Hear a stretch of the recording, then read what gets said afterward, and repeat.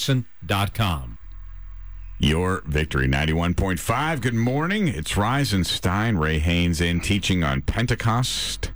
And we're at a special moment where if you are going to Israel with us, you will be in this place. Mm-hmm. Which is really cool. I think one of the coolest places there is the Temple Mount. It's just, gosh, they are just, we didn't get to go there the first year. And the second year we went, we were going to come back here every time. Well, you read the story of the upper room, and I put room in quotes because it's, again, one of those things, translating the Bible, I think you've got to just have so much respect for those who just works and balance themselves so much in any language, let alone Hebrew and Greek and Aramaic. But so they gathered in an upper room in Acts chapter 1, verse 13. They describe it as a place they're staying or the small group of leaders, disciples, they meet to make decisions. So that's their upper room.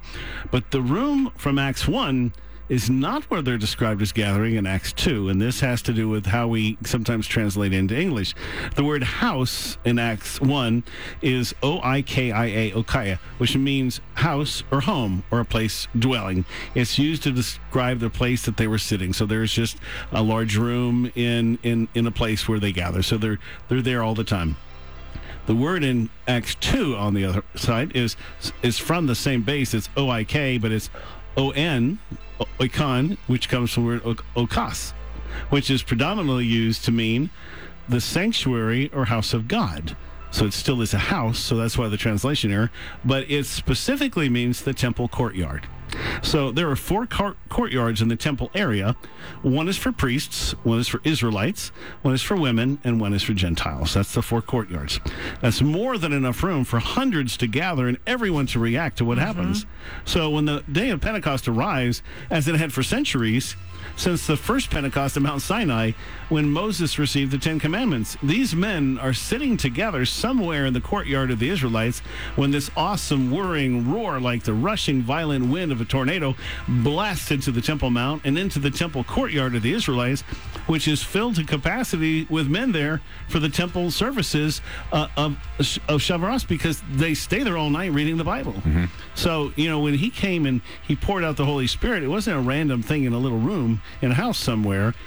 Everybody was there, and God was ready not just to bless 12 or 50 or 150, but those 3,000. Mm-hmm. That was his agenda. He was already ready for that. So the Holy Spirit in voice and fire falls on this group of men, probably sitting off to themselves to avoid persecution from others on Temple Mount, and suddenly there came from heaven a noise like a violent rushing wind, and it filled the whole courtyard, whole house, whole courtyard where they were sitting. So just a little clarification for when we go to Israel. A lot of times we'll step, a lot of people say, well, they have to remove what the Muslim dome and all that. That's not true. You'll realize that the temple was right by the eastern gate there, and there's steps right there. So probably in there, somewhere right in there, you'll walk on the very place where the Holy of Holies was, and then not very far from there is where the Holy Spirit came down at Pentecost. So ironically, so he actually picked the same spot. Didn't have far to go.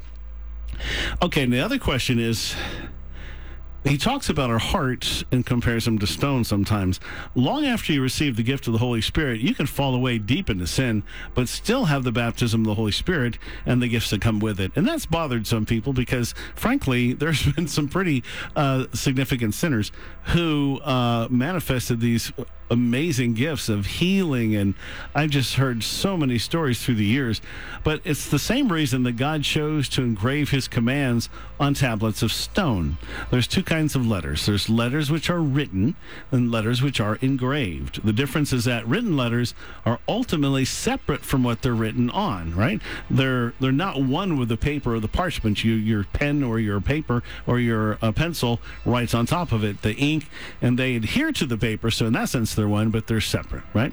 But when letters are engraved, the letters themselves are from the same medium. You're chunking out pieces of the rock, and that becomes the letter.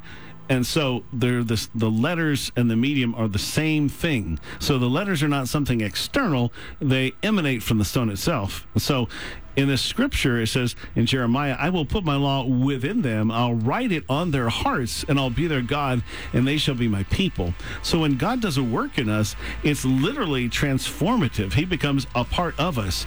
So that's sadly the reason you can misuse any gift. You can use them in immaturity, you can use them in sin, and submit them to the devil if you want to. But you can walk away from your relationship with the Son of God in disobedience and throw away your relationship now and for eternity. All those things are within our power to do. God doesn't take away our free will just because he saves us or gives us a gift.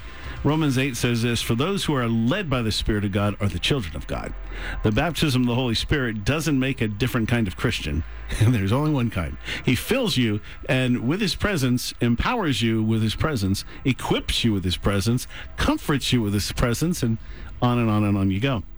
In Acts chapter 2, we read about the original outpouring of the Holy Spirit during Pentecost. By chapter 4, these same people, you know what they're doing? They're seeking to be refilled again. On their release, Peter and John went back to their own people, reported all that the chief priests and the elders had said to them.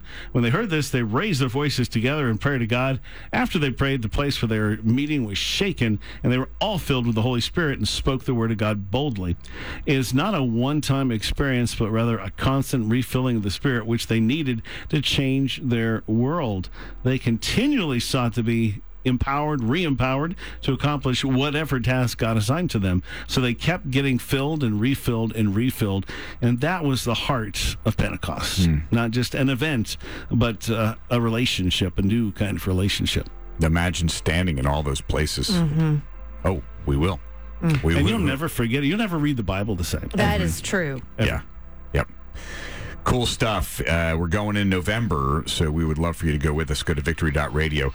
All of these segments that Ray is teaching on, they're posted at the Rise and Stein Facebook page, the Victory Facebook page, and also at victory.radio. Sure.